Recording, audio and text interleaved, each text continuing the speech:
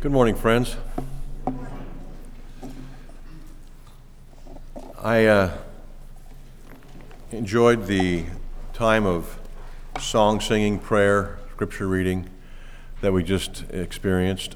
I have a unique perspective that none of you have because I have prepared the sermon for today, and the songs and scriptures that have been read and prayed and so forth are intended to support and emphasize points of the sermon. And so I'm sitting here during this whole preliminary time of our worship, just noticing how great these things relate to what God has said and done in His Word.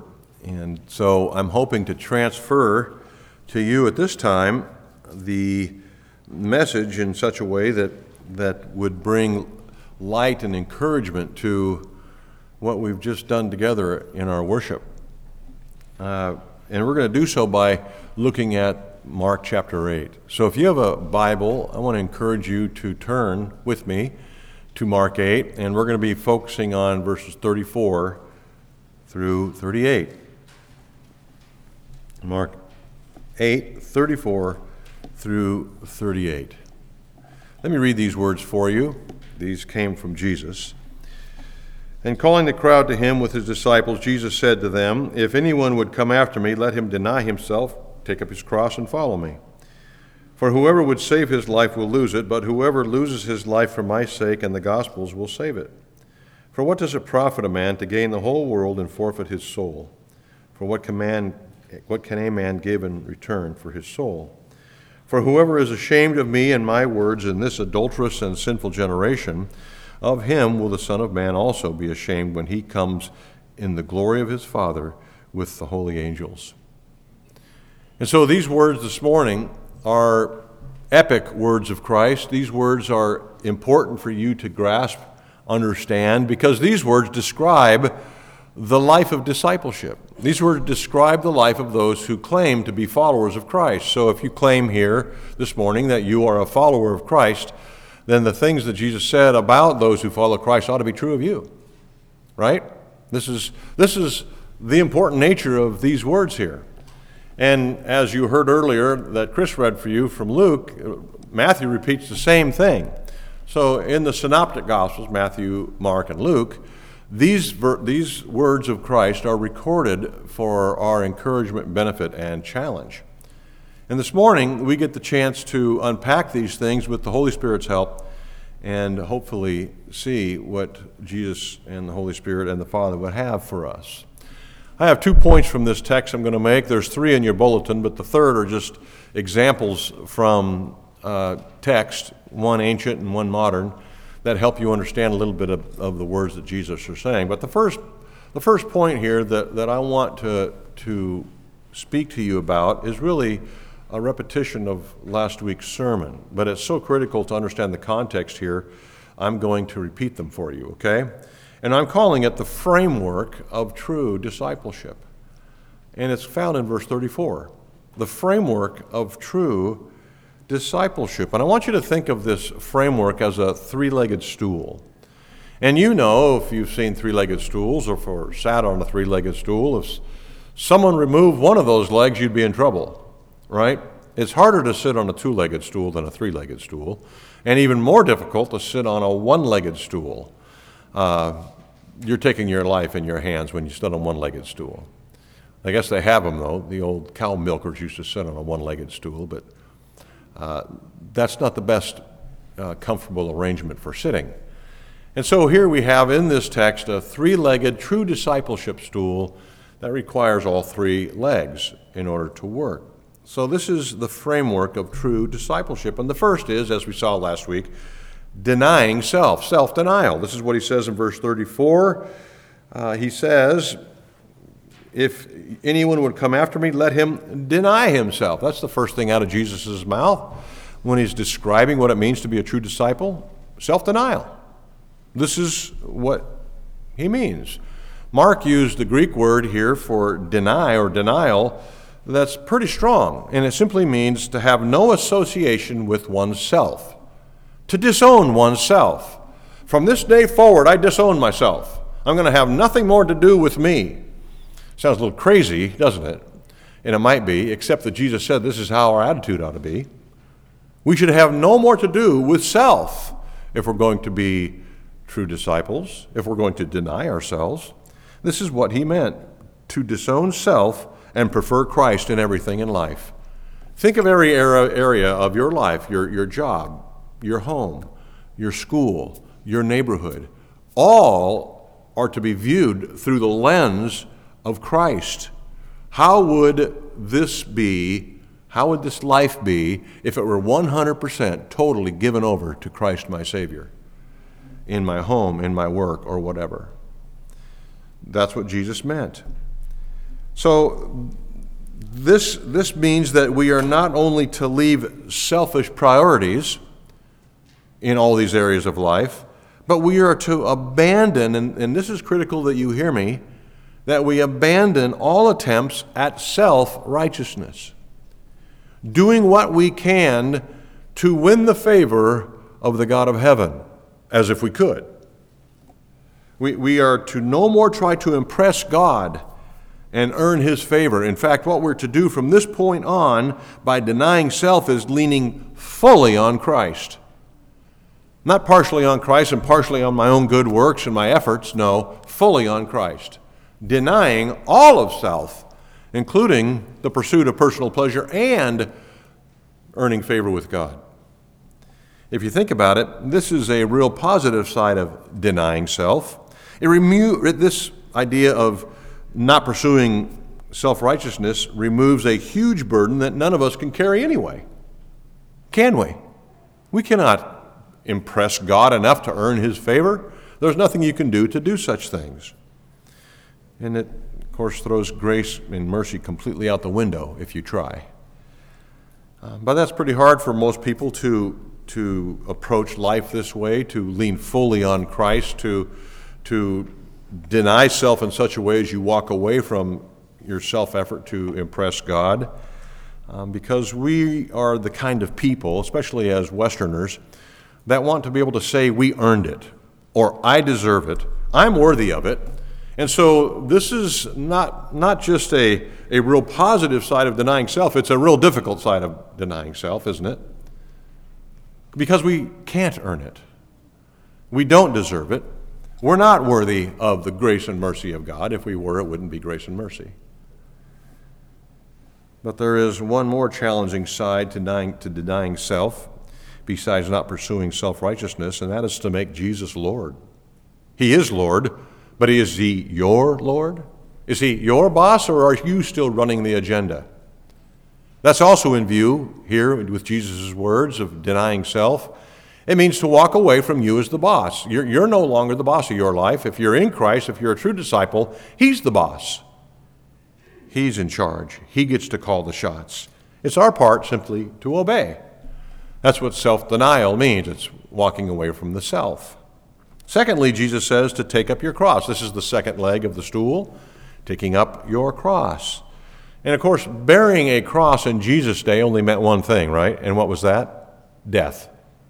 It's not, in Jesus' day, the cross wasn't a cute little trinket that people wore on a necklace. No, the cross had only one meaning in Jesus' day, and it was horrible death is what the cross meant. So it meant death and nothing more than death. Jesus was just saying that if you're going to be his disciple, you must die to selfish desires and to your own agenda. And if this sounds similar to his first leg on this discipleship stool of denying self, it's very similar because it's really just Jesus digging down deeper into the same hole. He wants you to make sure you understand exactly what he's saying here. To us, death is the end of life, right? It's the final experience we will all have. So Jesus' use of this instrument of death is really just a metaphor. It's a metaphor for our willingness to pay any price, and in fact the ultimate price, for our allegiance to him. Are you willing to do that? Can you say, I will pay the ultimate price for my allegiance to him? And sometimes you'll never know the answer to that until you face that decision. Who knows? I think every martyr probably experienced that tension in the moment? Do I truly believe in all that I said I have believed my whole life to the point of actually going to the guillotine, going to the stake, whatever? So this is what Jesus is after. He goes, deny self and die to self. Same hole, just a little deeper. And then he says, and follow me. There's the third leg to the stool. 3 legs, deny self, take up your cross, and follow me. One stool, one point that Jesus is making. I must be your all. I must be everything to you. You are now mine. I possess you. This is the same conversation. Just saying follow me is just a summary of the whole thing. It means a complete and unwavering loyalty to Christ. This is what a true disciple is. He's loyal to Christ and everything that means. It's a non-negotiable of true discipleship. In fact, loyal obedience is the litmus test of true discipleship. You can tell whether or not you're a true disciple, whether you are a follower of Christ, by simply looking at your life. Get back a bit, see a bird's eye view of your own life, and are you an obedient person to Christ? Do you obey the commands of God? You can't be a Christian and willingly ignore or disobey God in any area of your life. This is what the Apostle John said about the matter. He was in the audience when Jesus said what he said here in Mark 8. He knows what Jesus meant. And this is what John did in his first epistle. This is how he applied this truth. He said this in chapter 2, verses 3 through 6. And by this we know that we have come to know him. Do you want to know if you know Jesus? If we keep his commandments. That's simple enough, isn't it? I mean, not keeping his commandments, but knowing whether you do. Okay, if we simply keep his commandments. Whoever says, I know him, but does not keep his commandments is a liar, and the truth is not in him. And you thought I was harsh. This is the Apostle John. You're a liar if you say such things, and there's no truth in you. But whoever keeps his word, in him truly the love of God is perfected. By this we may know that we are in him. Whoever says he abides in him ought to walk in the same way in which Jesus walked. How do we measure up? How do you measure up? How did this morning go? Forget the last 6 years of your life. How did this morning go in these things? It's important to understand, before I get off this last leg of the stool, that these 3 legs, that this stool of self-denial, cross-bearing, and obedience are not meritorious things we work for. They're not things that if you do enough of them, God will be pleased with you and then you'll be in heaven someday because look how hard you've worked. No, these things are the result of God already doing a work in our hearts. If God has in fact done these things in your heart, these things will be evident. That's what Jesus is saying. This isn't some list of things you must accomplish before you make it past the line to heaven. No.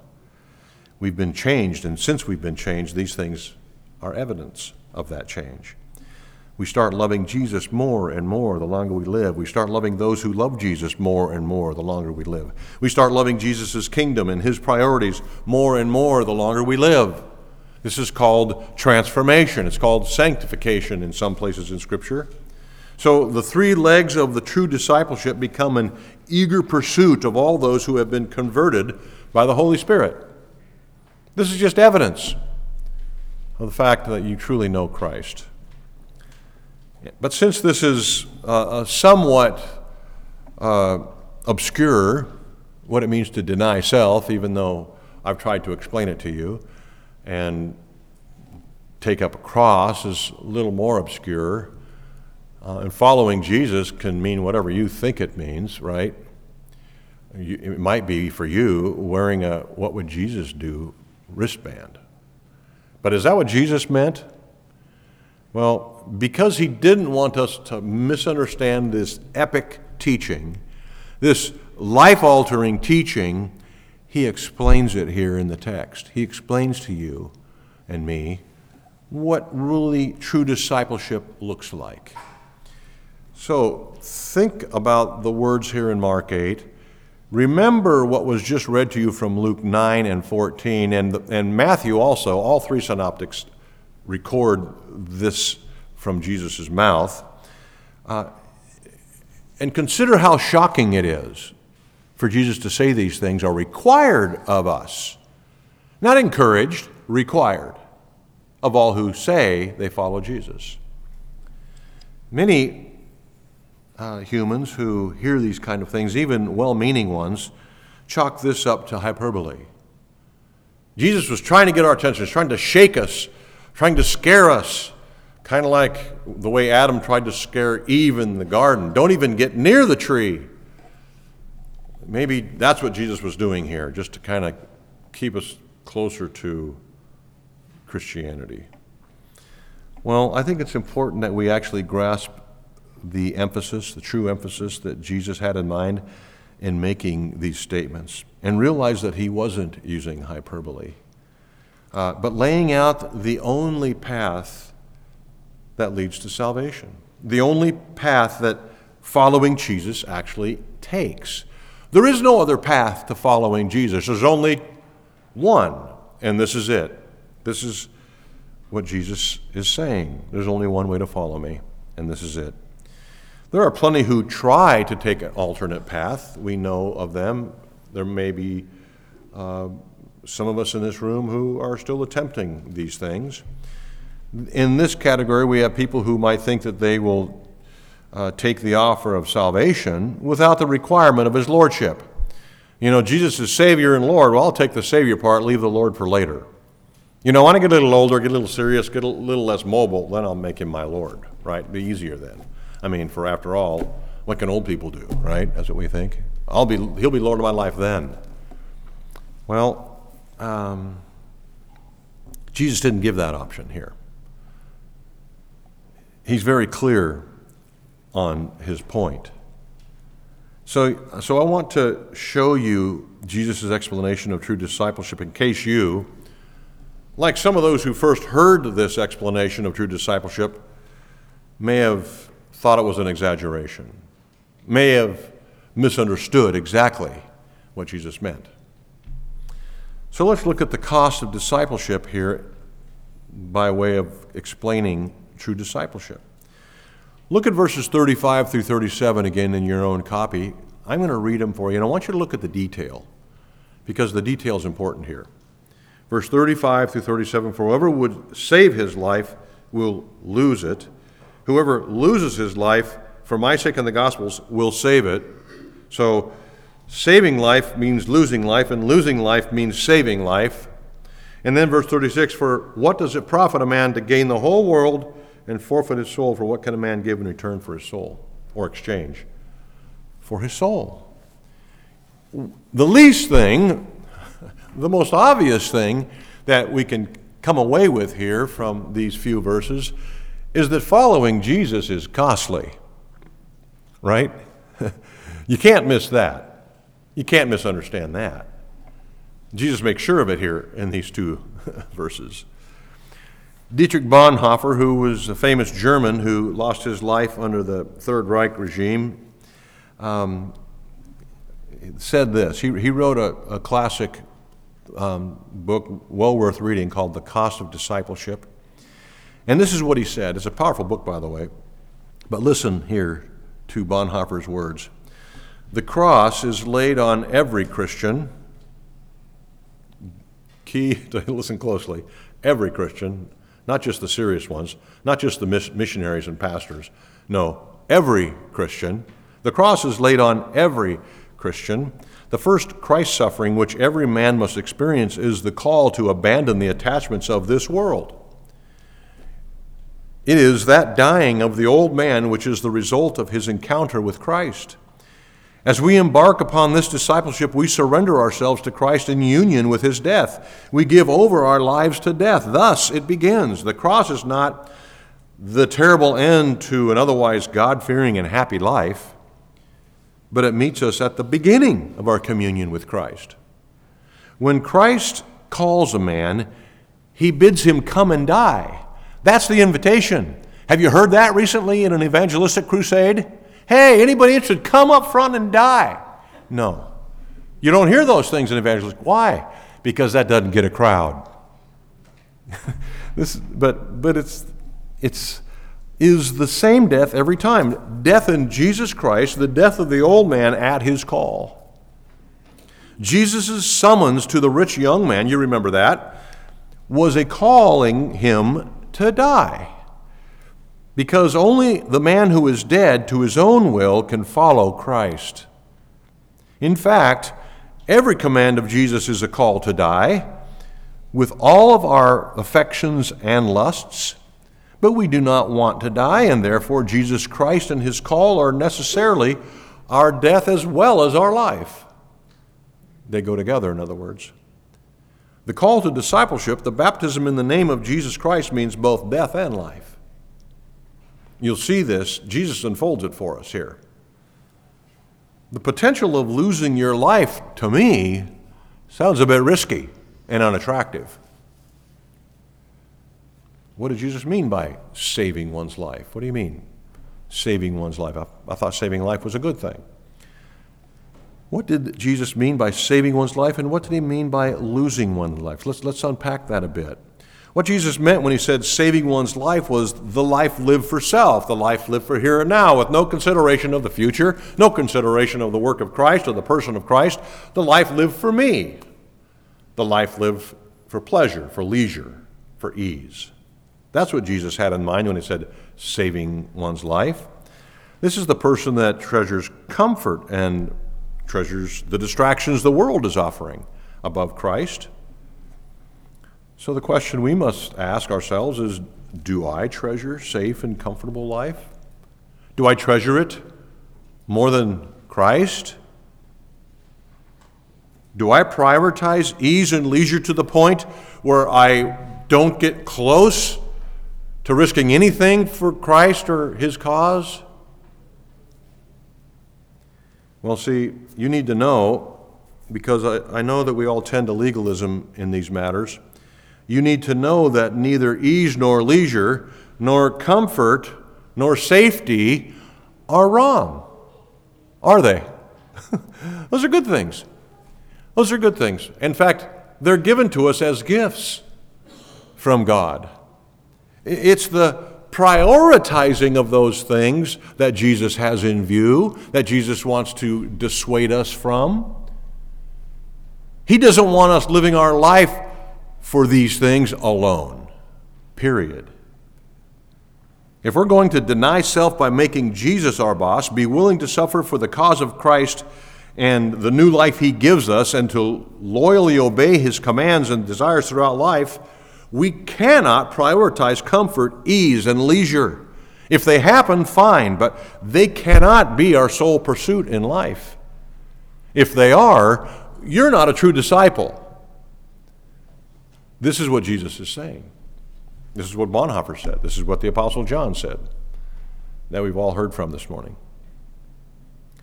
We can certainly enjoy comfort and ease when God sees fit to provide those things. We can enjoy a round of golf, a new car, a camping trip, a vacation to a nice place, but they cannot be the focus and goal of our existence. If we're going to be true disciples, our lives can't be defined by temporary things, material things. Our focus must be on Jesus Christ and his purposes if we're going to be true disciples. So is your life about treasuring these worldly things, these good things that the world pursues? Or is it about making much of Jesus? Let's examine our lives honestly here.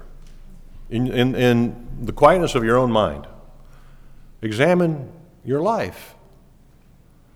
If we could shoot it on the overhead for all to see, what would it look like?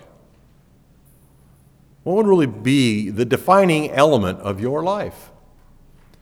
Is it the pursuit of a comfortable retirement, better vacations, better things? Or is Jesus Christ first and foremost? Is his agenda the first thing on the list that we read about your life on the overhead? This leads us to Jesus' using an untenable possibility as by way of explaining this more clearly. An untenable possibility. Verses 36 and 37, he says, "What does it profit a man to gain the whole world and forfeit his soul? For what can man give in exchange for his soul?" Hold on. You mean it's one or the other? Exactly. It's exactly what it is. This is an untenable possibility to lose your own soul for eternity. No, thank you, every one of us would say. Right? No one would say, "Oh, yeah, I'll exchange my soul for a few years of pleasure and ease." But we do it every day, don't we? We make that exchange. Even as Christians, calling ourselves disciples of Jesus. So what's happening here? See, Jesus wants us to think about the comparison of the temporary with the eternal. He wants us to focus on this conflict, this tension, the temporary or the eternal. Which will I choose? Paul wants us to think about the same thing. In numerous places in his epistles, he brings it up. One of the more clear places in 2 Corinthians 4. Paul says this in verses 16 through 18. "So we do not lose heart, though our outer self is wasting away, our inner self is being renewed day by day. For this light and momentary affliction is preparing for us an eternal weight of glory beyond all comparison." There's the comparison word. Now versus forever, the immediate versus the eternal. This difficult momentary affliction that Christ is calling us to is momentary, is affliction, but compared to eternity, it's nothing, Paul said, Jesus said. All great saints have said. For the things that are seen, that is what we see around us, material things, are transient, they're temporary. But the things that are unseen are eternal. Which will you choose? And by the way, you make this choice every day. Did you know that? You made it this morning before you got here. You may be making it right now. You'll make it again tomorrow and the next day. It's a choice that comes to our focus every single day. It's an ongoing choice. It's a choice that sometimes we fail at for different reasons. But true disciples can see this comparison quickly. True disciples, at least most of the time, gravitate towards a decision-making that keeps eternal things in view. And I say most of the times, not always, but most of the times. Sometimes we get distracted or tired or selfish or fill in the blank and have a temporary case of wrong perspective or a temporary case of wrong priorities or spiritual blindness. But if you're a true disciple, most of the time, you'll make a decision that reflects an eternal perspective. Someone who habitually has the wrong priorities or the wrong perspective are those who reject the true identity of Christ. Dennis mentioned this earlier in our service. The identity of Christ, truly believing that Jesus is the God of heaven, has got to change your daily perspective. Right? It has to. These are the ones who Jesus is referring to in verse 38. They essentially are ashamed of Christ. They truly don't believe he's God. They're ashamed of him. And if they are, how severe is the judgment going to be on that? Verse 38 is clear. Now let's move finally to some examples of true discipleship. Jesus didn't mention these examples in his lesson here in Mark 8 and Luke 9 and 14. But the words of Christ recorded here in these places, especially today in Mark 8, are not the only words of Christ. You know that the words of Christ are recorded in Genesis, right? The Spirit of the living God was the one who inspired Moses to write what he wrote. And so I'm going to take you to an ancient example, the example of Abraham. And then I'm going to take you to a more contemporary example, that I'll mention here in a minute. I think it's always helpful to have examples to follow. To be able to look at someone do something always makes it easier to do it yourself. I'm kind of a mechanically oriented person. If I can see someone do something, I can generally, get it done. DIY projects, for example, you go to YouTube and you're a carpenter. Or you're a painter after 15 minutes of YouTube watching. I thought I was a carpenter, a floor installer, watching YouTube videos about 5 years ago, and then cut my thumb off trying it. It was a really exciting moment for me. But generally speaking, I'm a pretty mechanical guy, and if I watch something, I can learn it. And I think a lot of us are like that, which is why the scriptures are written, right? This is what Paul said to us. These things are written for your benefit, which is why we have the story of Abraham in Genesis, so that we'll benefit. This is the ancient example. Abraham. The example of true discipleship. The example of what it means to follow Jesus, in Abraham's case, even before Jesus existed on earth. Of course, Jesus, the second person of the Trinity, the Son of God, has always existed. But in his earthly body, he was born 2,000 years after Abraham. But Abraham gives us a beautiful picture of what it means to be a true disciple. Starting with Adam and Eve, when they first sinned in the garden, mankind has become a very self-consumed person. Would you agree that, for the most part, we're selfish people? I think we are. Yeah, it's true of all of us. We have all inherited this from our first parents, even the best of us, including Abraham. He's one of the best. And he was a selfish person. One of the first words that Abraham learned in his language is the same word that every person learns in their language, and it's this in English: mine.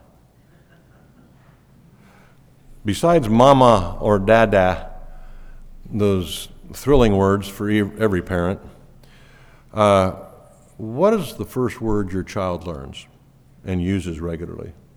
It's this one, isn't it? Mine.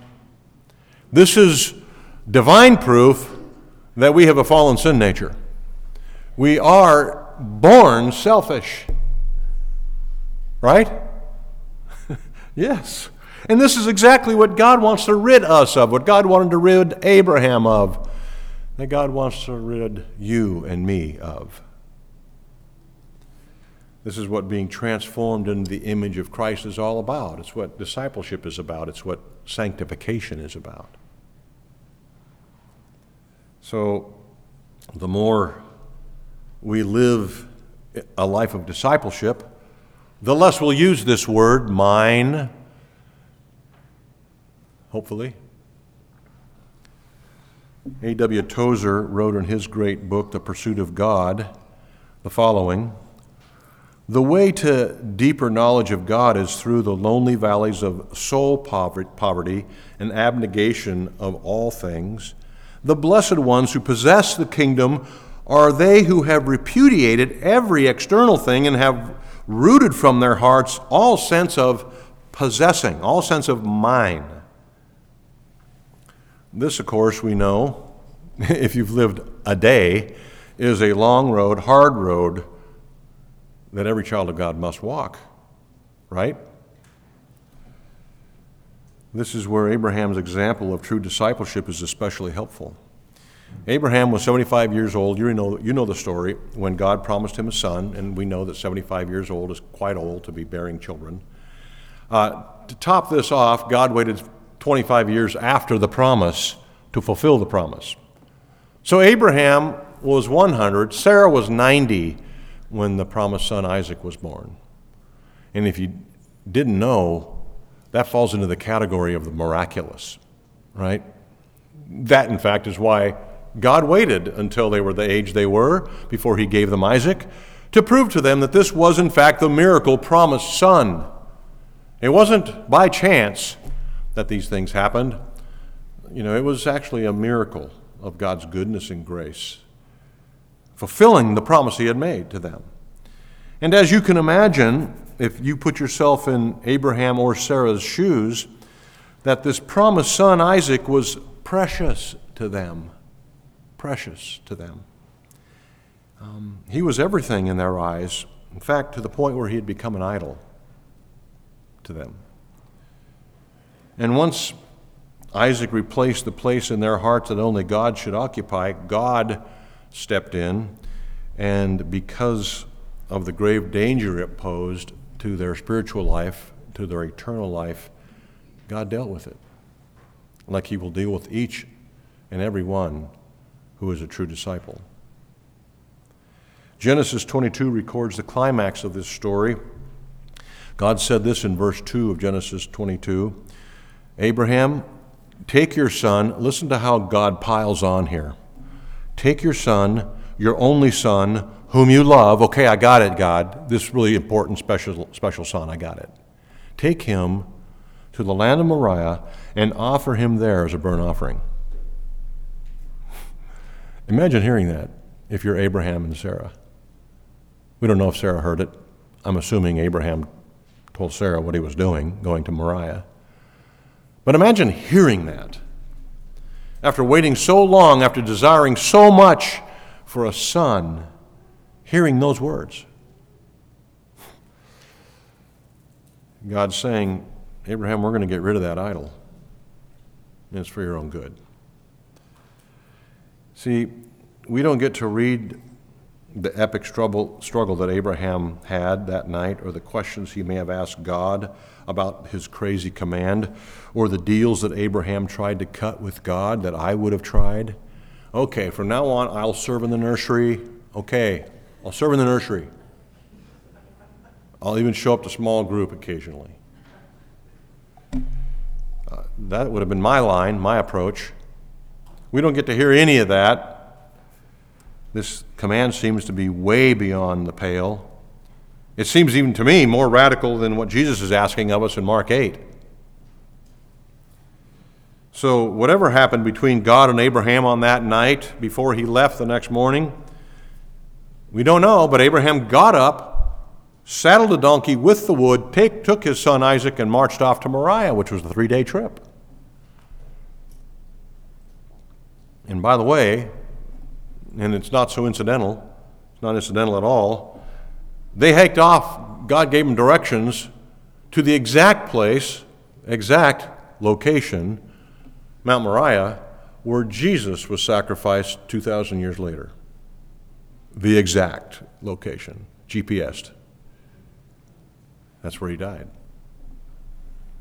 That's where Abraham took his son Isaac to be sacrificed. Abraham didn't know how God had intended to fulfill his promise to make Abraham a great nation, but he did know God. He did know that God couldn't lie. He did know that God was good. And I think it's pretty awesome to see that even though Abraham missed the method of Isaac's salvation, he correctly identified God's great and loving heart. He trusted God. Abraham didn't demand his own way. He didn't save his life, to use Jesus' words. Instead, he actually lost it that day in the giving up of his son, his most precious possession. He gained everything, didn't he? In the giving up of his life, he gained everything. He experienced Jesus' words firsthand, 2,000 years before Jesus said them. Abraham did not forfeit his soul in order to avoid discomfort. He denied himself, he took up his cross, and he followed God obediently. And so this experience on Mount Moriah with Isaac gave Abraham a new, joyful, lasting, vibrant view of life and his own possessions as well. Even though Abraham was very wealthy, probably one of the wealthiest men on the planet at the time, Bill Gates category, he possessed nothing and he knew it.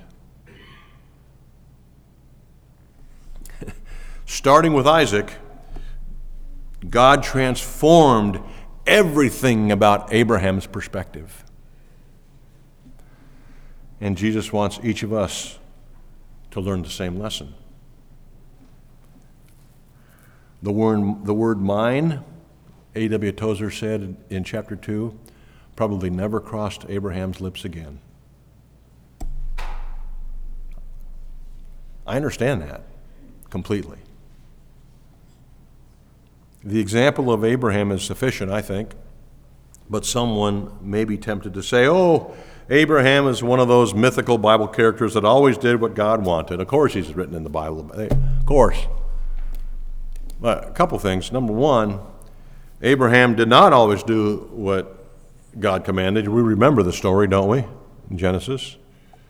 No. He had a few epic failures. Keep using that word epic today. Great failures.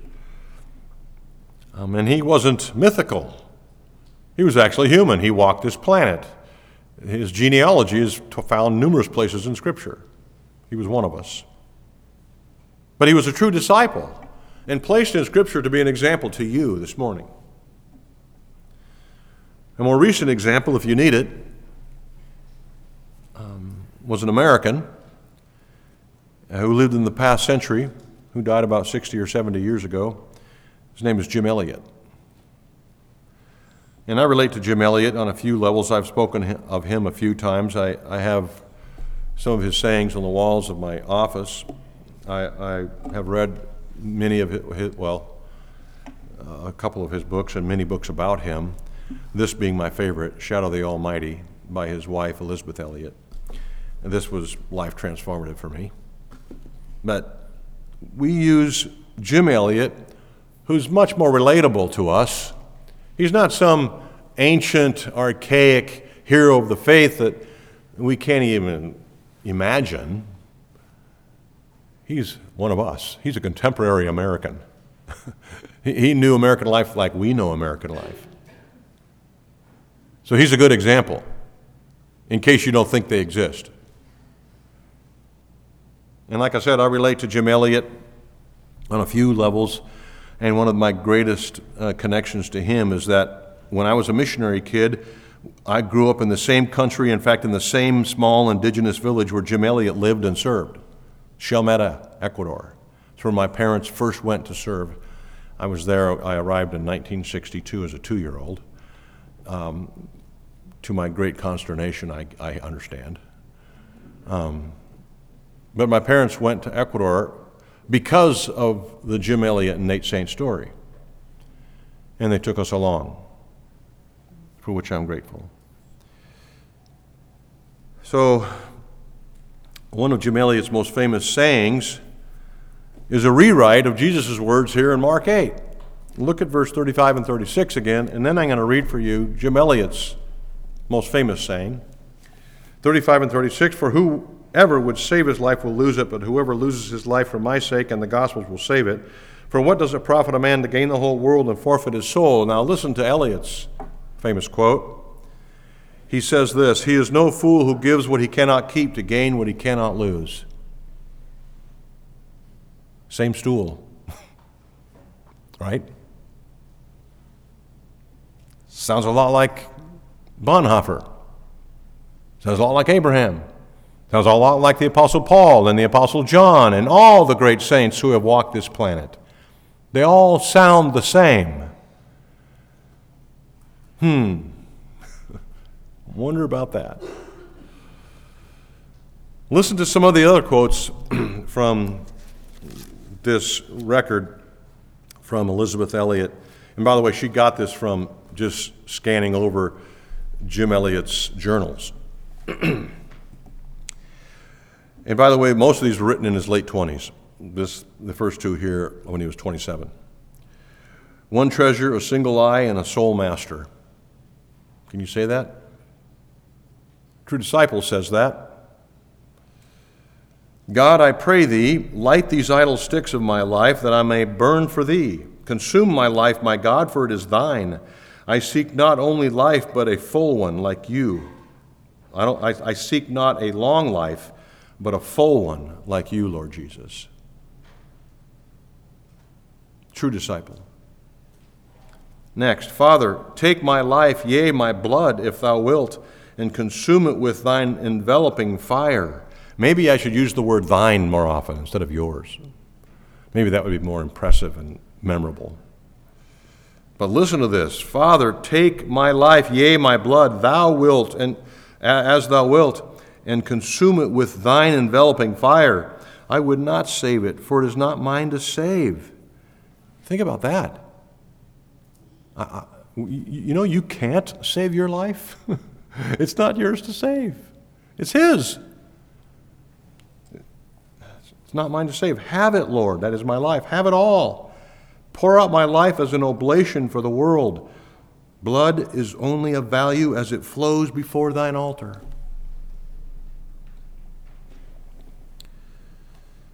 Well, I'll close with this. Saturate me, Eliot said, with the oil of the Spirit, that I may be a flame. But flame is often short-lived. Canst thou bear this, my soul, short life? In me there dwells the spirit of the great short-lived, whose zeal for God's house consumed him. Make me thy fuel, flame of God. There is so much, listen to me, there is so much by way of application to these great words of Christ. I could spend 5 sermons doing it. But I'm going to choose one and ask you to consider in your own time of meditation or conversation with your family all the other possibilities of how to apply these words of Christ. But I'm just going to choose one, and that is the use of your time. How do you use your time? Again, get a bird's eye view. How do you use your time? Is it about the pursuit of mine? Or is it about the pursuit of Christ and His kingdom? Is it about making much of Jesus or making much of you?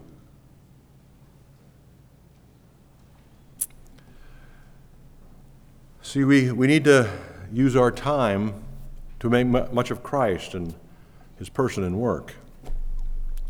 Remember, the Gospel of Mark, the Bible, really is divided in those 2 categories. The person of Christ and the work of Christ. First 8 chapters of Mark, the person of Christ, who is He, what's His identity. The last 8 chapters, 9 through 16, the work of Christ. And the whole of Scripture is divided like that, the person and work of Christ. How much do you know about the person and work of Christ? If all of God's communication to us is based on the person and work of Christ, what do you know of it? Of Him? And so, when Peter said in 2 Peter 3:18, grow in the grace and the knowledge of the Lord Jesus Christ, how do you intend to do so? By osmosis? Do you put the Bible under your pillow at night and pray diligently that God will change you? How do you intend to be more like Jesus, to grow in the grace and knowledge of the Lord Jesus Christ? What's your plan? Well, God has given the church elders to study, interpret, and explain the Scriptures to you. And so by you coming, this is the first evidence of your true discipleship. You're here, listening to the words of Christ being explained, the person of Christ, His work being revealed to you. And we as elders think that being here on Sunday morning in the church worship service is the first step, a massively important step that you must take to be a true disciple. But in addition to this, there must be more. Why? Because Christ is infinite. And the only way to get to know Him is to saturate your heart and mind with Him and His Word. And I can only cover so much on Sunday mornings. I have 52 chances with you out of 365 days. I'm already at a disadvantage. So what do you fill the rest of your week up with? The use of your time. We have an idea for you as elders, and it's this, and it's not a big ask, it's a simple one. Commit one more hour besides the hour you commit for this meeting to our Sunday school hour. We call it Sunday seminars. This fall, we're going to begin what we're calling the King's Institute. It's something that's going to require another hour Sunday morning and maybe an hour or so preparing for Sunday morning. The King's Institute. It's a way to make much of Christ in your own life. It's a way to consider the comparison between eternal and temporary. It's a consider to go in with Christ. Can you give another hour and a half, two maybe, for this eternally significant issue? In the lobby, I think there's a sign up, is there, for the King's Institute. This is one application of this massively important text. There are 100 others. I pray that the Holy Spirit will not let you forget anything I've said this morning until you've done business with God on this level. This is it, folks. We got nothing else to offer you. Either Christ is your all or he's not. We're praying diligently, passionately, that you will make that choice to make Christ your all. Pray with me.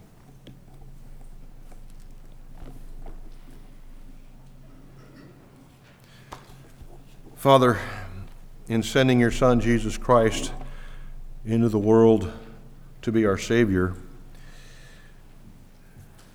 he brought with him the divine mind,